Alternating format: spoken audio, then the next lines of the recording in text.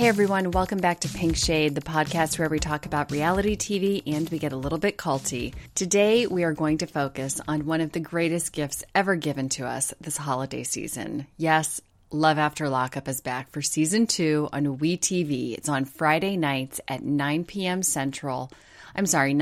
Eastern, 8 p.m. Central. Last year, I think it was an hour later. I think they moved it up, but I may be wrong about that. Anyway, it's still got that Friday night time slot, which isn't ideal.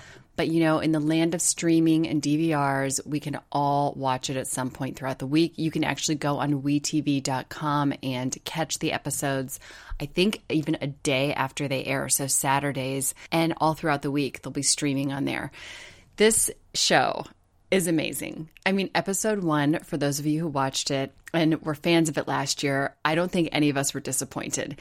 And if you have never watched this show before and you tuned in, I think you're in for a real treat. You should go back and watch all of season 1 seriously because it's well worth it. It's not long. I mean, the episodes are only an hour each and there aren't a ton of them. I want to say there are probably 10, if that, for the whole season. It's not like 90 Day Fiancé where they're giving you 2 hours every week, but it is the same producers as 90 Day Fiancé. It's Sharp Entertainment. And what I like about Love After Lockup is that it's the same kind of concept. You know, it's a different concept, I know that, but it's the same power dynamic that shifts. So, you know how in 90 Day Fiancé, it's the American who thinks they have all of the power. They think they're bringing this person over. They're going to, you know, be in charge of everything because they hold the keys to the elusive green card. But oftentimes, as we're seeing in Eric and disgusting Leda's situation, or Colt and Larissa's situation, they are getting more than what they bargained for. Colt is finding that out the hard way. Eric and Leda are both royal asshats and despicable human beings, so they actually both deserve each other. I don't know what to even say about them that hasn't already been said. Watching Leda this week kick out Tasha and Eric stand by her to do that, watching their disgusting and vile behavior was just too much. I almost can't even wait for this season of 90 Day to be over because the entire cast is just reprehensible to me at this point. I mean, I don't want to talk to any of them. I don't want to interview them. I am waiting for them to be gone. I am missing the Angelas and Michaels who gave us at least some comic relief. I feel like the comedy is in really short order this season. It's mostly just really depressing, anger-inducing, you know, depressing when we see Stephen and Olga, rage-inducing even when we see Leda operate. Fernanda and John are just kind of annoying. You know, Ashley and Jay, I guess maybe we could root for them. I don't know, you guys. Isn't it just a strange season? It really is. I'm not giving up on this franchise. I mean, I love 90 Day Fiancé as a concept, so I'm not giving up. I refuse. But I will always remember season 6 as the season where things might have taken a turn. And it's up to Sharp and TLC to turn this baby back around, to let their cast know that they are not actually famous, that they are only 5-minute famous, if that, and that we're only going to keep tuning in if they can keep their asses in line on social media. Quit giving us major spoilers. Quit fighting with one another. Quit fighting, most of all, with viewers, because these viewers out here are tuning in to watch you, and with reality TV fame comes a lot of judgment. Now, that brings me back to Love After Lockup, because there is tons of judgment with Love After Lockup. The concept is similar to 90 Day because of the power dynamic. It is about people who are on the outside, not imprisoned, falling in love with and planning to marry someone who is on the inside of prison. Usually the person incarcerated hasn't been incarcerated for a super long time. There were some instances of this. Like last year, we saw Lamar and Andrea, and Lamar had been in, I think, like over 20 years, 25 years or something like that. This season, we're being introduced to some crazies already. We have some people coming back, Scott and Lizzie, and who else do we have coming back that I'm forgetting? Oh, Tony and Angela. Now, the people incarcerated in those two pairings haven't been up to like the 20-year mark, although Lizzie has been in jail, or in prison rather, for quite some time. I think in Tony and Angela's case, he has not been in prison even up to 10 years. This doesn't make a huge difference. Most of these couples are going to end in disaster. We know this. I mean, Scott, there cannot be a bigger chump on the planet, but he sort of gets everything he deserves because he is doing this willingly and he is trying to get a hot chick, I'm air quoting that, to sleep in his bed with him. Now, Lizzie has already made it clear in episode 1 that she is now a godly woman, so she doesn't do those things anymore. So Scott might have paid $90,000 to a woman who won't even bone him. We'll see. But the most interesting part of this show is that the power does shift, just like in 90 Days. So when the prisoners are released, the cameras follow them to see what it's like when someone is released from prison and starting an immediate relationship with another person who they've promised to oftentimes marry.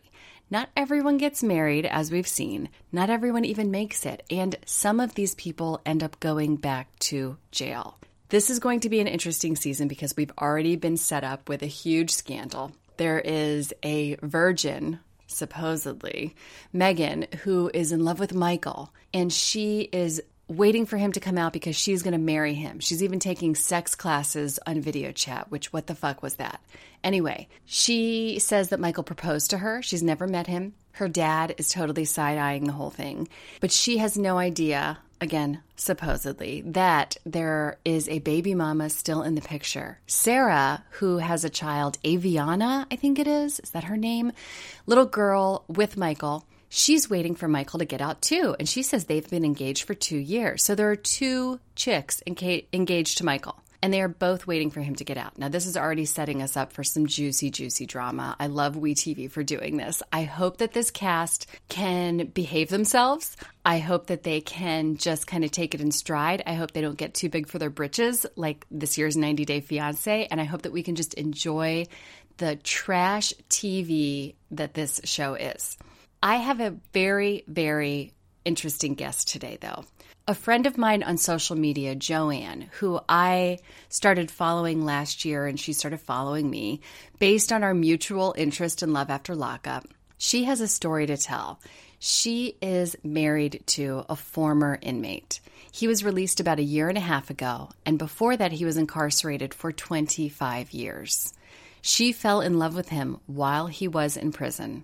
She married him while he was in prison. And upon his release, they had to start their lives as husband and wife. Now, Joanne is really active on Instagram and in Facebook groups where she supports other women who are going through what they call the prison wife life. Joanne agreed to talk to me today and to explain what her experience has been like. She talks a lot about something called post-incarceration syndrome. It's kind of like post-traumatic stress disorder that prisoners, especially if they've had long sentences like her husband did, come out with, and they have to really work through upon reentry. She is very helpful to other people who are going through this. She actually runs some groups on Facebook, and I'm going to link up everything that she does in the show notes. So if you're interested in learning more, you can click on those links there. But today we just talk about everything that has to do with being what we call a prison wife and how to know whether something is real, whether you're being conned, as we see a lot in Love After Lockup. And of course, we talk a little bit about what her opinions are on Love After Lockup and how to separate the real from the false. All right, so I hope you enjoy this interview with Joanne.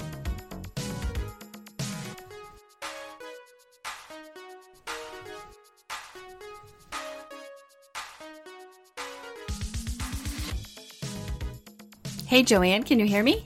I can. Sounds good. How are you? You're in New York, right? Yeah, on Long Island. Oh, okay. Yeah, I thought so. We follow each other on Instagram, so I see you're posting a lot, and I was like, I think she's right in that area, but I wasn't sure. Right. Yeah, I'm not been here too long. I was in Pennsylvania, and they wouldn't let him parole there, so I had to. He's from here. Yeah, people don't really have, like, they have this fantasy island when they get out. It's like that's it.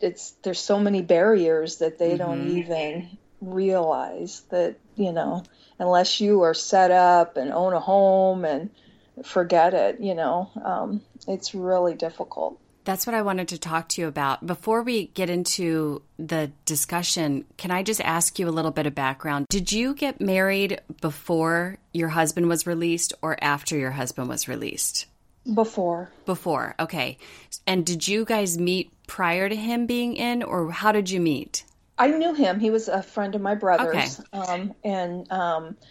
Actually, my twin brother who passed away. And Oh, I'm sorry. yeah, thank you. It's still hard. And one of his wishes was like, he had diabetes. And so like the last few years of his life, he got to where he was so disabled. So, you start reminiscing when you're young. And so this was one of his friends when he was young. And he's like, I wonder whatever happened to him. So after my brother passed away, I was like, they were so close. I went to look him up and found out he was in prison. And the same old, like, what the heck am I doing? I'm out of my freaking mind. And I was living in Las Vegas at the time. Oh, okay. Where was he? Where was he in prison? In New York, here in New York. Okay. And he had been in since 1992.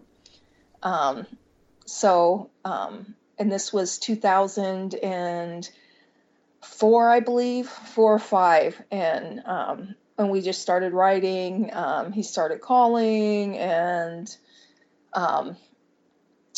he asked me to marry him. And I was like, I can't do that. I was so into my career. And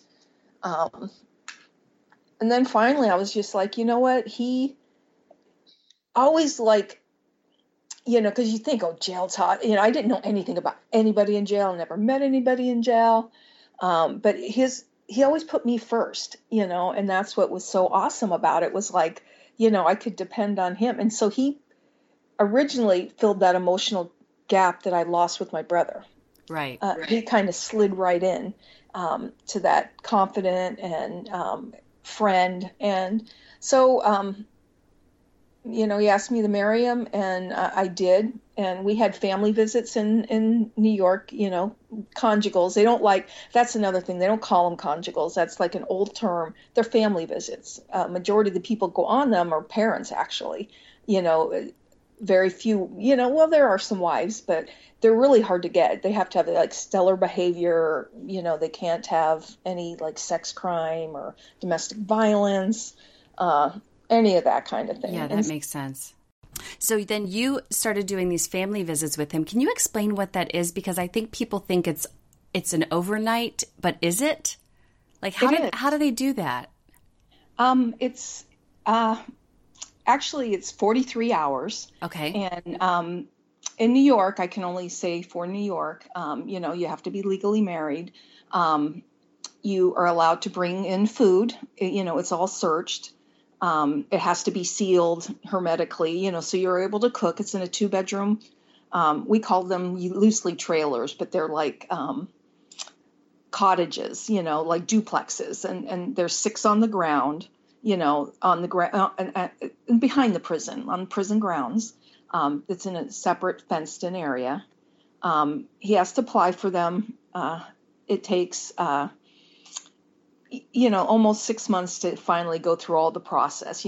Several people have to sign off of it, from security to counselor. They have to have a good behavior record, no sex crimes, domestic violence, escape charges, assaults on staff. They have to be pretty much the cream of the crop. They have to take a drug class and a violence class to get these programs. And you just show up there, you bring clothes for a couple of nights, all your things are searched, the food's searched. You get on a van and they take you back, and you're with your husband. He does have to go out and get counted a couple of times a day for the visit, just like the normal count times inside the prison. But other than that, you're alone. Wow. Okay. So it's like you get to share a little apartment for a weekend or something. Okay. Yeah. There's a kitchen, TV, that has cable, a radio. There's 2 bedrooms. The other bedroom has cribs in it if you have children, toys. There's a little playground, a barbecue area. So it's, like a normal for them to unwind, and it helps with reentry, because you have that connection a little bit deeper. It's not on edge of the visiting room. Right. Right. And so can your husband, just to back up, you met him while he was in prison. You started the letter writing. You started then flying from Las Vegas to New York to see him even before these family visits. I mean, I assume you did that before he asked you to marry him? Yes, I did it 2 or 3 times. Okay. And he actually pitched in. He had been in prison a long time. He's very frugal with his money. And he actually assisted financially, which is a big, reason, like, I can't do this all on my own, and so he assisted. And anytime I needed help, he made sure, I had it. Right. And so, yeah, I went and visited him. We got married. There was a 6-month waiting period after marriage to apply for the visits. And then it took, I think, about 4 months after that. So we were married about 9 months before we had our first family visit. Oh, wow. So were you married in the prison? They have a chaplain who will do that for you?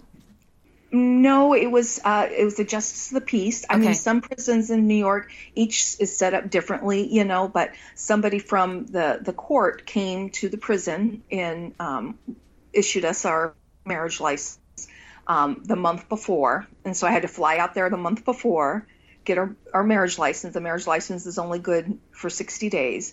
They only did marriages at the prison he was at twice a year, and you had to be on the list. And so I flew out, got the license, and then flew out the next month and got married.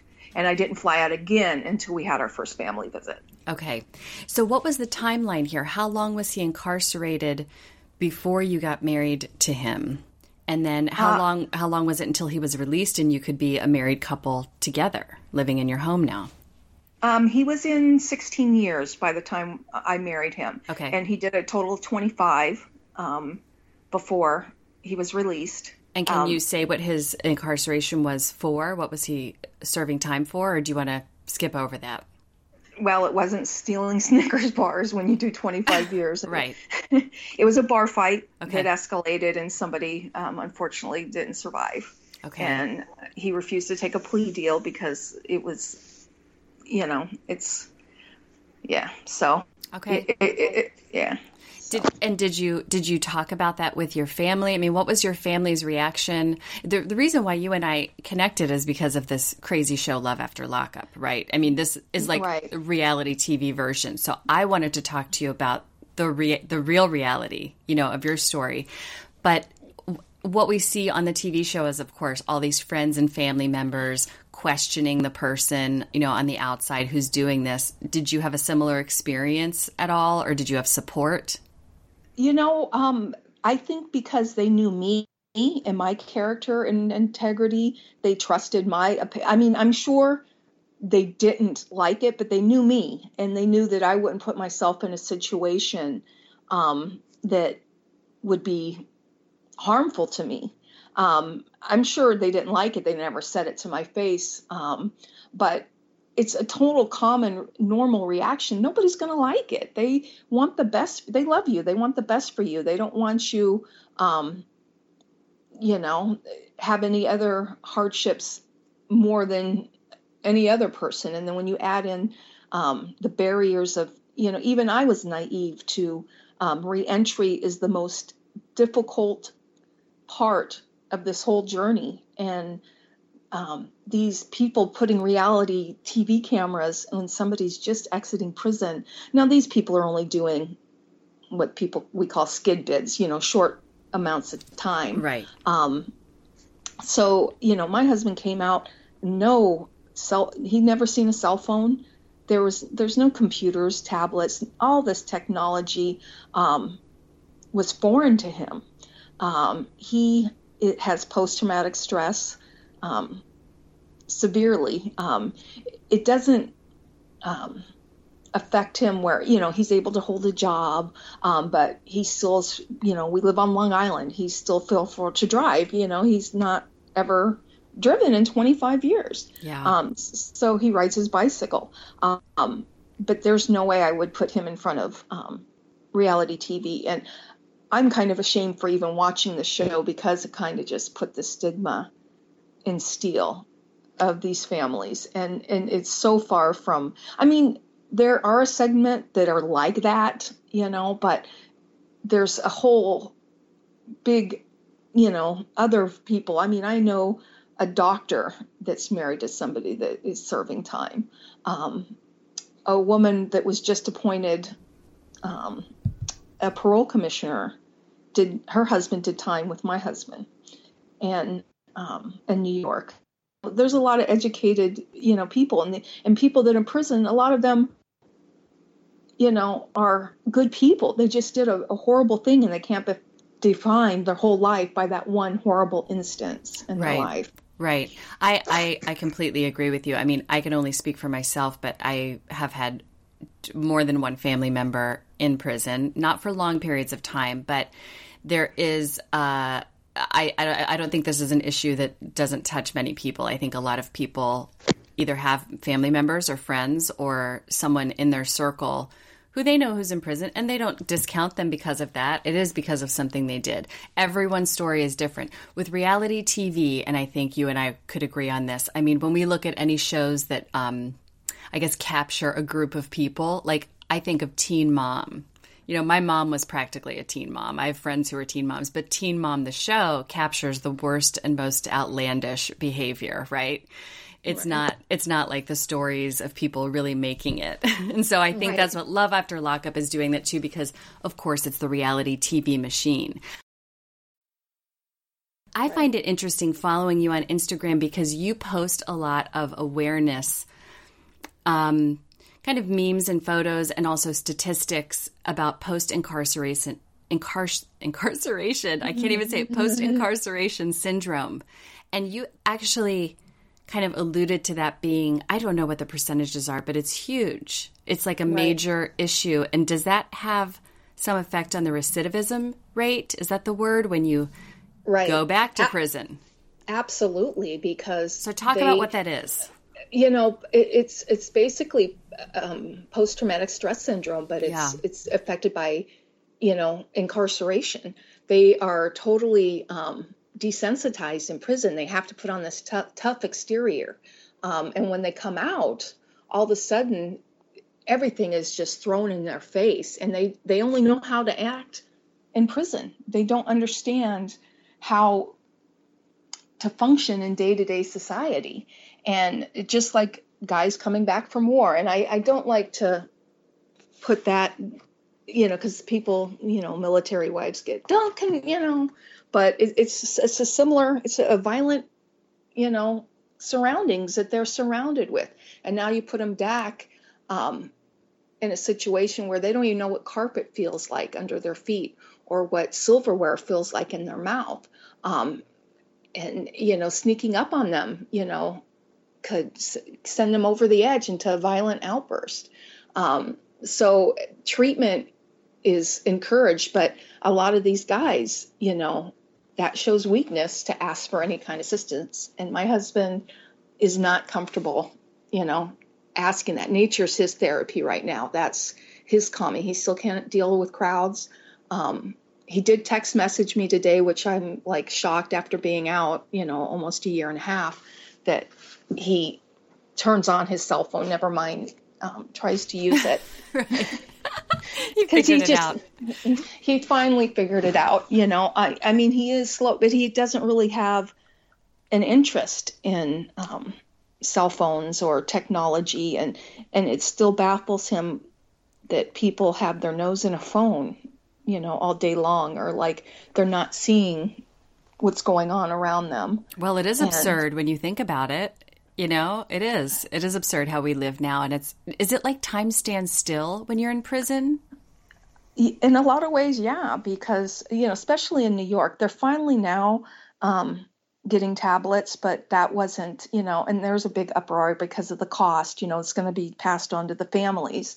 Each email is going to be, I think, like $0.25, which doesn't seem so bad, but you have guys that'll be like emailing in the morning, hey, good morning. And they're going to take advantage of family because a lot of these women don't know how to say no, and set boundaries. Like, I am not spending $0.25 for you to say 2 words. If sitting down and writing a letter and that using a stamp that they have to pay for, they're going to put a little bit more effort in a handwritten letter than, something easy like a tablet. And then on the other side is that would have given my husband some kind of exposure to technology after getting out of prison 25 years. that he had none, Right. Mm-hmm. he holds stuff in a lot. And I think he was out maybe a month, and we went to Burger King, and I had to use the bathroom, and we don't eat out a lot. And they hand us the cups, and he's looking at me like, the last time he was at a fast food, they filled the drink. And I was like, oh, it's self-serve. We've got to do it ourselves. And I point into the machine. And then I went to the bathroom, and I turned to look, and I saw him slam the cup down. And so I was like, oh my God, what happened? I walked over. I'm like, what's the matter? Everything was touch screen, and he had no idea how to use it. And it just like the little things had built up to the point where when he's like, I'm just done. I can't deal with this. I was like, you know what? I don't eat out at these places either. Let's learn how to do this together. And I just started pushing buttons. What do you want? Oh, Dr. Pepper, Yeah. And, people don't realize, a lot of the people that I actually have a reentry group on Facebook, and a lot of these families, their husbands only do a few years, 3, 5, there's a small majority that have done the length of time that my husband has done. Mm-hmm. And he had a job after he was out in 45 days. I mean, he just... Wow, that's great. Yeah, and he just kept looking and he knew that to get me to him from Pennsylvania that he had to work. I'm on disability right now.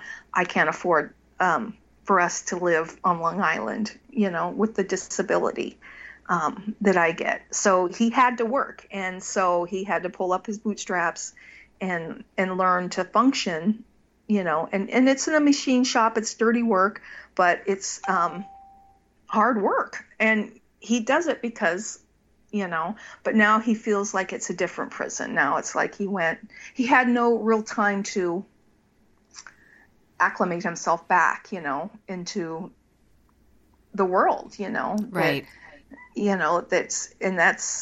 That's sad. And some guys will do better than others. Some will catch on. They'll have a more interest in technology than my husband. Some might not find jobs right away. It varies so widely. Area where you live in, will have more barriers than others. Was it a barrier for him to even find a job with certain things on his record, or I mean, how? Well, this one was they didn't do a background check. Okay. We went to an actual. They don't call them like employment offices. It's like a laborer, and they have like job listings, and they had a reentry person there that helped people that have a criminal background. But like a lot of people say, well, go to temp agencies. Well, the temp agencies had such a problem with felons here on Long Island mm-hmm. that they weren't helpful. They didn't, he couldn't find anything there.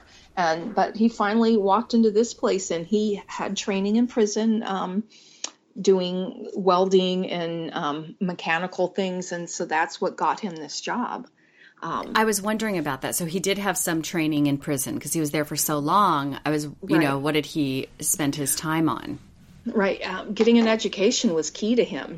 He did a lot of legal work, a lot of mail order. A lot of people like, oh, they don't provide anything. Well, somehow you provide sending him money for $200 tennis shoes, send him a book. That's your future, not those tennis shoes. Right. It's priorities. But the women, a lot of them are just as bad. They look, they got to stop the criminal thinking. If he can't behave himself in prison, there's a reason he's there. How's he going to, behave himself when he gets out? Right. And your attitude and your awareness and your the parameters you had around your relationship seem to have contributed to your success, with his reentry. Right. I mean, if he wasn't on the same page as I was, like, I'm not doing this again. I gave up so much to be in this relationship that you need to give 200%, and it's so hard to keep my mouth shut in some of these prison wives groups because of like, oh, he hung up on me because I can't send him money. And it's like, I wish a dude would, because you know how easy I could have said, you know what, he's a jerk. Why did I waste my time?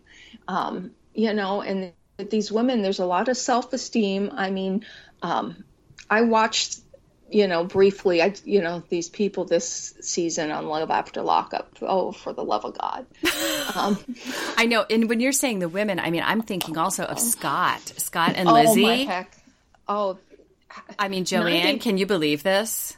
That's just insanity. I mean, but, everybody's going, well, poor Scott, poor Scott. Well, he wants a certain type of woman. Exactly.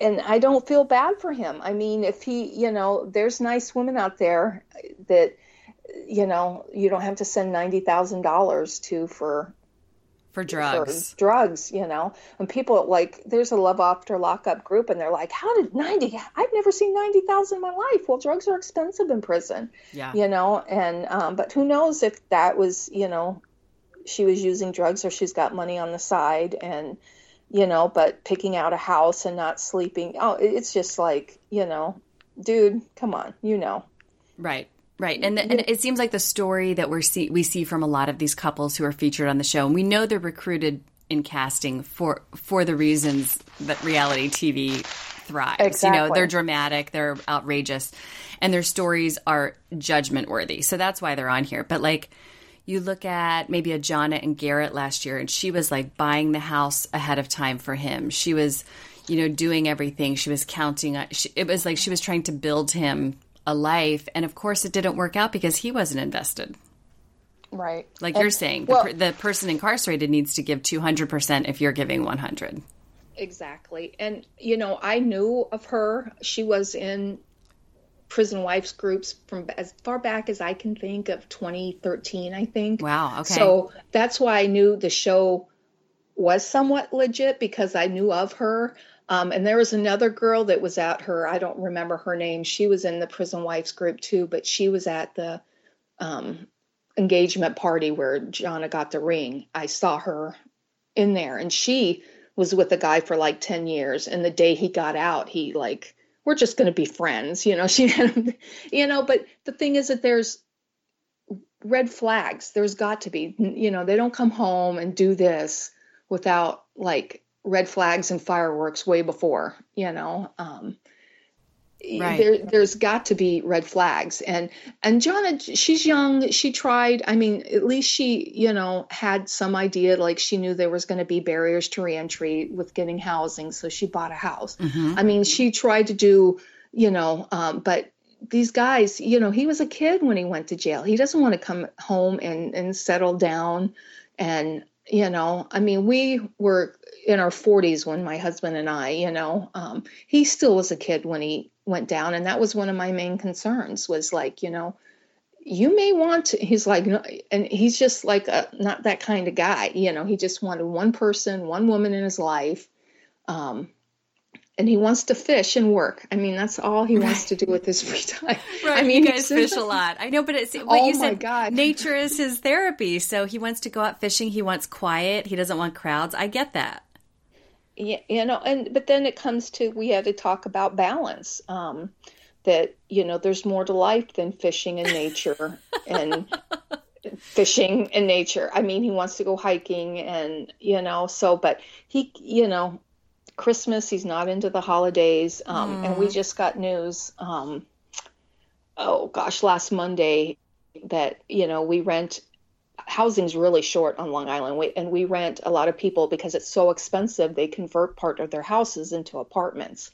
And we got notice that the owner of this place, his mother lost her home, and he's going to need our apartment.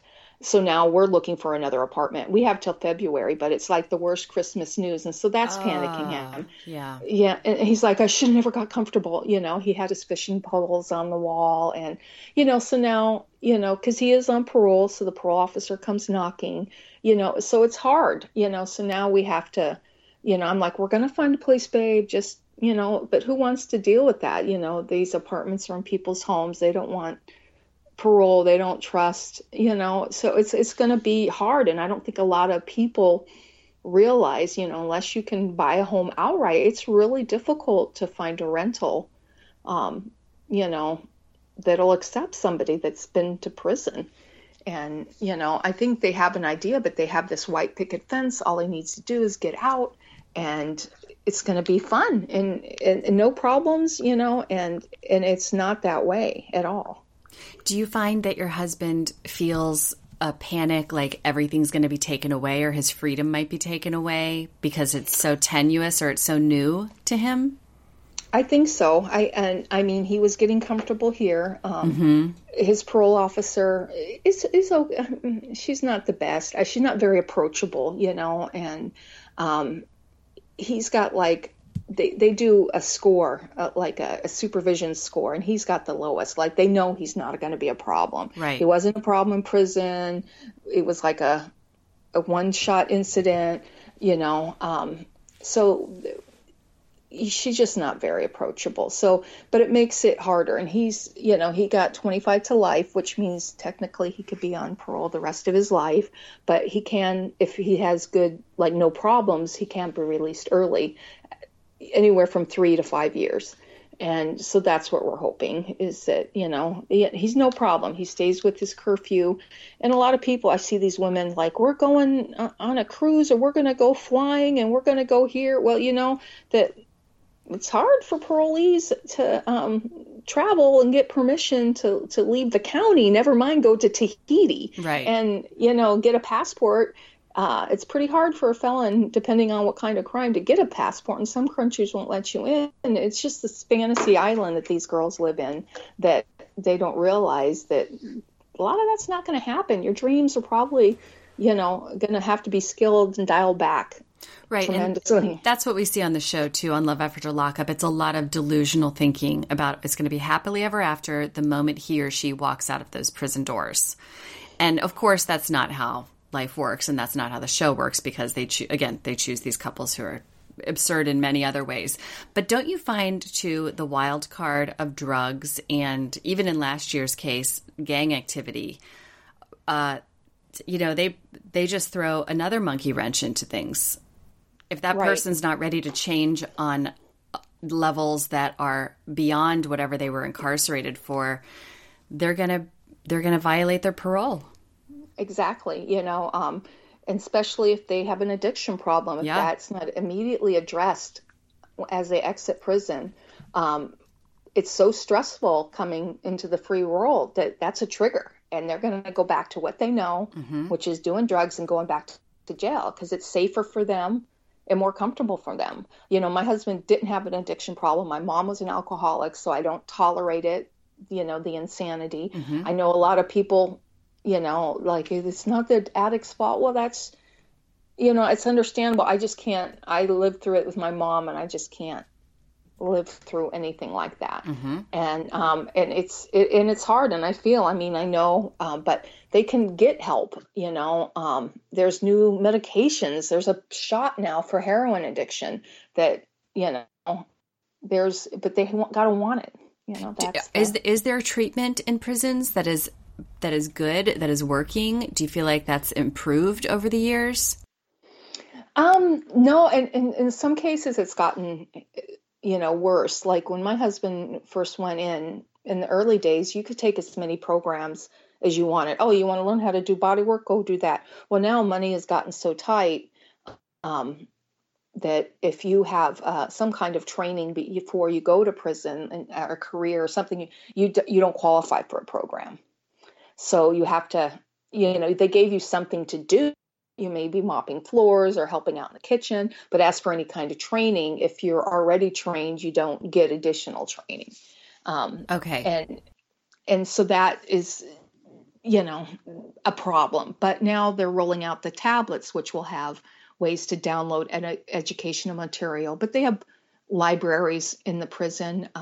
What about drug treatment and alcohol treatment, though? Are those available or are those really hard to get? No, they're available, and they're actually required to get a trailer visit. You have to take a 6-month drug program. Oh, yeah, you were saying that. Okay. And a 2-month violence program, and they're also required to parole.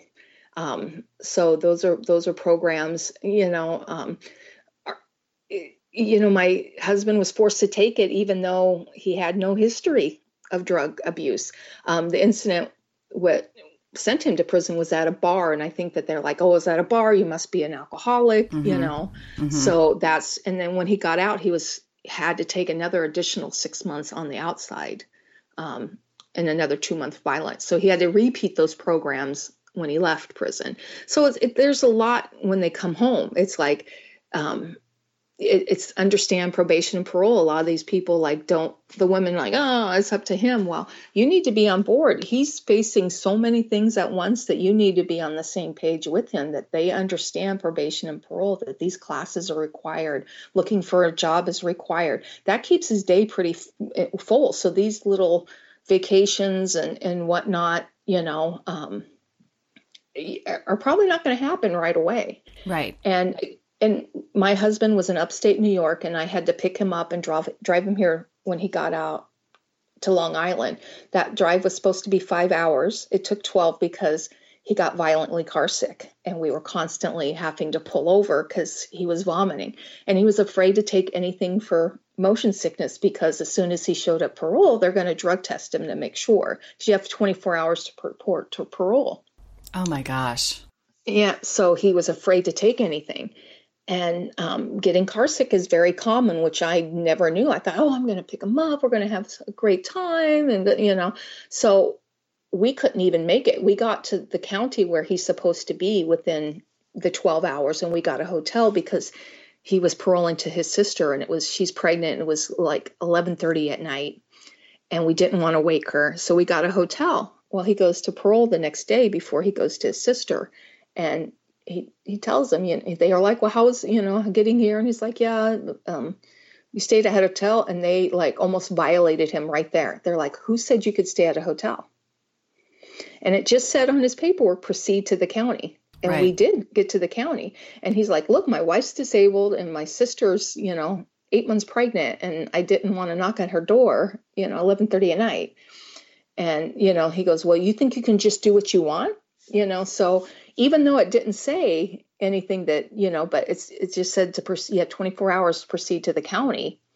You can't just go stay at a hotel room. You're on a tight leash, and you just can't do what you want. It's, so he was out one day, and he could have easily, been violated. Wow.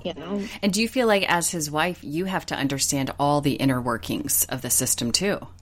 Oh, you do. And I'm still learning something new every day. I was so naive to the entry. I had no idea that it would be the problems that, we encountered. And he was all optimistic, oh, we'll find, and they don't know any better, and I never really got comfortable in our apartment, because you just, life experience. He has prison experience. I have life experience, and it's like in somebody's home. And at the time, the woman, they have 4 kids, and she was about to have a baby. And so she couldn't work anymore. And that was a year ago. And so now the baby, is a year, she's going back to work, and she had mentioned when we rented this, she wanted to keep it as a pool house. And so I knew it wasn't going to be long term, but I didn't want to say that to my husband, and he's like, oh, they love us here. We pay on time. And, I know people, and it's their home and it's their private space. And I totally get it. I don't know his mother, if that's the real reason, or they just want their space back, Right. But that's interesting that you said, I have life experience and he has prison experience. So do you find yourself in an awkward position sometimes because you do know so much more? I mean, that you don't want to be the know-it-all, but you kind of are, because you've lived on the outside for a long time and he hasn't. It is, but I cannot be his mom. I'm not mommy. I'm not his warden. So if he's got to fall on his face, that's the way he's going to learn, you know, unless it's putting himself at risk of being violated or, physical danger, I'm not going to intercede. If it's like, okay, you know best, right? Let you learn. You've got to let him be an adult, right? Exactly, and that's the only way they're going to learn is by not enabling them and not micromanage them. And I know this is a big problem that people face. I have another friend that I met early on in the journey. She met the guy. He had been in prison about 5 years. She married him. They were married 20 years when he got out after 25 years. And within 9 months, he was gone with her best friend. 20 years of her life. Wow. That she spent with this man. Now she's in her 60s and alone, and but thinking back, she knew red flags, and if you choose to ignore them, I tell these girls all the time, when they show you who they are, believe them. Right. And what are some of these red flags? Like, if you are dating someone who is in prison, what are some things that should be unacceptable to you? Just the constant, calling and the demands of your time and visits, like, I can't visit because it's snowing, and he's demanding he's putting you at risk and your health at risk. It's like he should be his first priority. Like my husband's like, it's supposed to snow this weekend. You can't come. I mean, my safety always came first. You're looking for somebody that's putting your needs first because they love you. That's what love's about. And if they're putting, they're calling, and the first thing they're saying is like, why isn't there $20 on my books? I was going to ask that, like the money thing. It seems like that's a common theme in Love After Lockup. Scott and Lizzie are the extreme example with the $90,000. But even with the prison wives groups that you're in, are you seeing people sending money, like you said, for things like shoes or just, keeping them on the hook for money seems like a theme.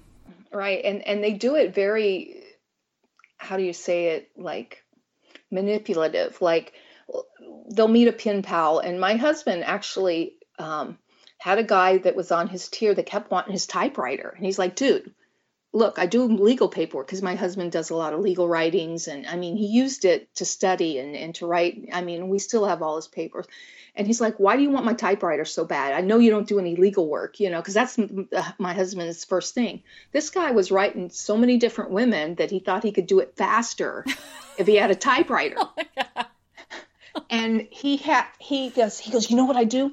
I write them, and it's like the same letter. He just changes the name and a few details, but he was writing it by hand, and like 10 different ladies. And he was like, I just want your friendship. Oh my gosh.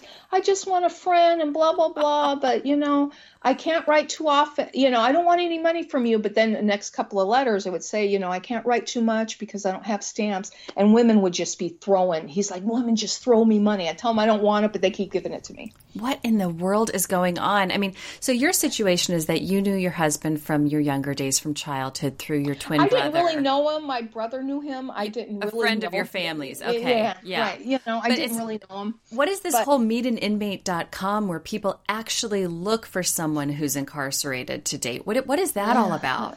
I don't know. I think it's just loneliness and it's a safety. I think some people just, what's this about? It's safe. I can control the situation. And within a short time, they're manipulated and being controlled. Right. They think the ones on the outside, they think they're going to have someone to control and manipulate. But you're right. It quickly reverses. Right. And these guys learn how to con and learn, not all of them. I mean, there are some legit people that I know that met and are still together. They met as pen pals and, but they don't go on national TV and it's not a train wreck. And right. And I didn't know. I'm not a huge reality TV fan.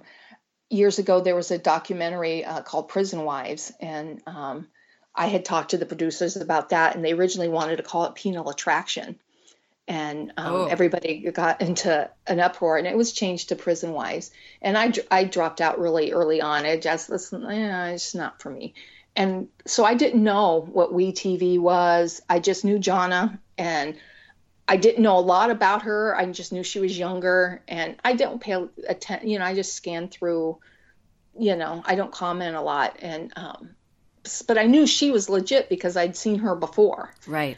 And so I didn't know it was like a train wreck, crazy town. Oh, totally. Yeah. I mean, the TV show is what it is, but it is interesting because it does like what you talk about with the post-incarceration syndrome and the trauma that comes afterwards of reentry, I feel like we do see a bit of the truth in those stories, even as crazy and absurd as they are. Like, for instance, Mary and Dom last year, they're still together, they're married, but he really seemed traumatized. And I don't know if that was just his affect on camera, but he was really wanting to do the right thing. He wanted to go to the halfway house. He wanted to make sure his parole wasn't violated.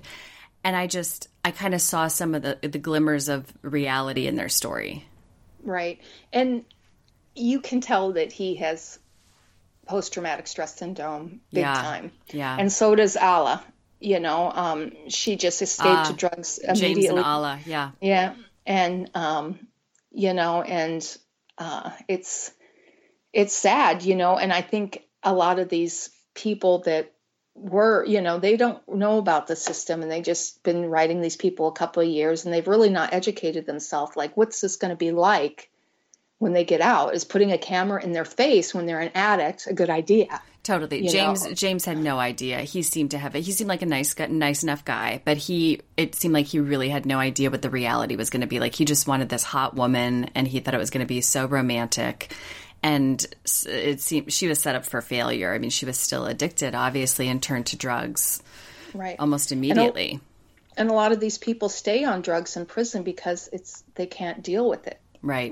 They can't understand that, prison's hard. It's not fun, so they need some kind of escape. And my husband's escape was education and learning and trying to fight his case, and because it should have really been a self-defense issue, and so he spent years, and he has a lot. We were going through starting to organize to pack, and he's like, this was all a waste of time. I educated myself for nothing. It was all a waste of time, because he wants to throw out his trial because it meant nothing, it didn't mean anything. It kept your sanity in there. That's right. And it was a good way to occupy your mind. And, we still have all his legal books, all his legal writings. And, he could have been shooting heroin up his arm, Yeah, good point. I mean, no one can take your education from you. Exactly. He can't lose that. It's never wasted. It's absolutely never wasted. So did you watch the premiere of this season of Love After Lockup, or are you going to skip this season? I watched it, and it's like, oh my, what? Oh my heck. I know. I mean, we already talked about Scott and Lizzie, but just quickly before I let you go, do you see any couples that we've been introduced to new this season that even have a glimmer of hope? I mean, we saw Matt and Caitlin. No, I agree. No, we saw, Scott and Lizzie, we don't even need to comment. They're a train wreck. And then we saw Tracy and Clint. Now, here's a guy on the outside who's obviously being conned, I think. Right. Oh, yeah. I don't know. It's like, and that's another thing. When you're writing these people, you're just like, oh, I'm in for forgery. So you're just believing them. Ask for, you want to see their jacket. You want to see what they've been charged for. Every single thing. And they should have, if they legitimately want a new life and a new person in their life, they should have no problem giving you that information. Right. He couldn't even explain it. He didn't even know. What she was in for. And then we have Megan, the virgin, and Michael, who also has a baby mama on the side. And they're setting up this whole triangle. I mean, this is just obviously a train wreck made for TV. Exactly. And she's not a virgin. No virgin goes and rents it's just a whatever. Thank you, Joanne. I was like, this woman, we're going to say she's a virgin? Okay. All right. Maybe her parents think, but her dad came with the right advice. There's self-esteem problems there. And, it's, how much money was she sending this guy? Right. Right. And the baby mama, she's not just out of her mind saying like he's coming home to her. It's like he's obviously saying that. She's not delusional, Right. But meanwhile, he's proposing to other people. It's just a mess. And a lot of the women that are with men, they have they're just as scandalous. They may just not be in jail, but they're like, they don't mind the men writing other women and having the other women support him. Oh my God. Yeah. I mean, there's so much that we haven't even talked about that, can happen. It's just be mindful. And what I fear is that you're going to have like somebody that's got really bad self-esteem is going to see this show and they're going to think they're the one. They're going to go get on Inmate Match or whatever it is and find their next true love story, and they're going to get, their life destroyed, and it's really sad. I've seen some success stories, but a lot more failures after they've come home or even before, like he's getting out in 6 weeks and he's getting distance. He's not writing me anymore. Well, it was a con the whole time, accept it now, and you can see it. You can see, like Jonna said, she didn't know, she didn't support him while he was in. But like he bought a car. I didn't see a problem with him buying a car before. It was priorities. He needed a car to get to work. And that's a priority, buying a decent car that's not going to break down that you can get to work before you get a 1-carat engagement ring. Yeah, I agree. Get a job, get stability, and then think of a future, especially when you're that young. Right. It's not a fairy tale. It's a reality. And I think you just talking about some of the barriers, that's probably just scratching the surface of reentry. Oh my heck. There's so much. And just in the pen pal situation, just, I'm not saying not to do it. There's some decent people in prison, but, just be mindful. A lot of these guys take those ads out just to get somebody to support them. Yeah. I can see that. To get them to hire an attorney and then they're just out the money and out the fare, and especially if there's like a huge age difference, when, you're 10, 15 years older, is this legitimate? Like, I mean, not to say that couldn't happen, but odds are it's probably, if you were to meet in the street, that's probably not gonna be right, exactly. A relationship that would be pursued, like an Angela and Tony who are coming back this season. I mean, they just cry out for that stereotype of him using her for the money. I mean, we saw her last season sending him all of her money except for like $20 that she had for the week. Right. He would never date her outside of prison walls, but he's keeping her on the hook for money. I mean, it seems obvious. Right. And these guys are like, well, the food's there's horrible, right? But ask for their commissary sheet. It's like 42 cents for a can of tuna. Right. I mean, it's very cheap to eat. They don't need, like, somebody's like, I send him $400 a week. For what? He's doing drugs or he's gambling. There's no reason. God. He could eat on $25 a week or less, if you're worried about him not eating from commissary, or from the mess hall because the food's so bad.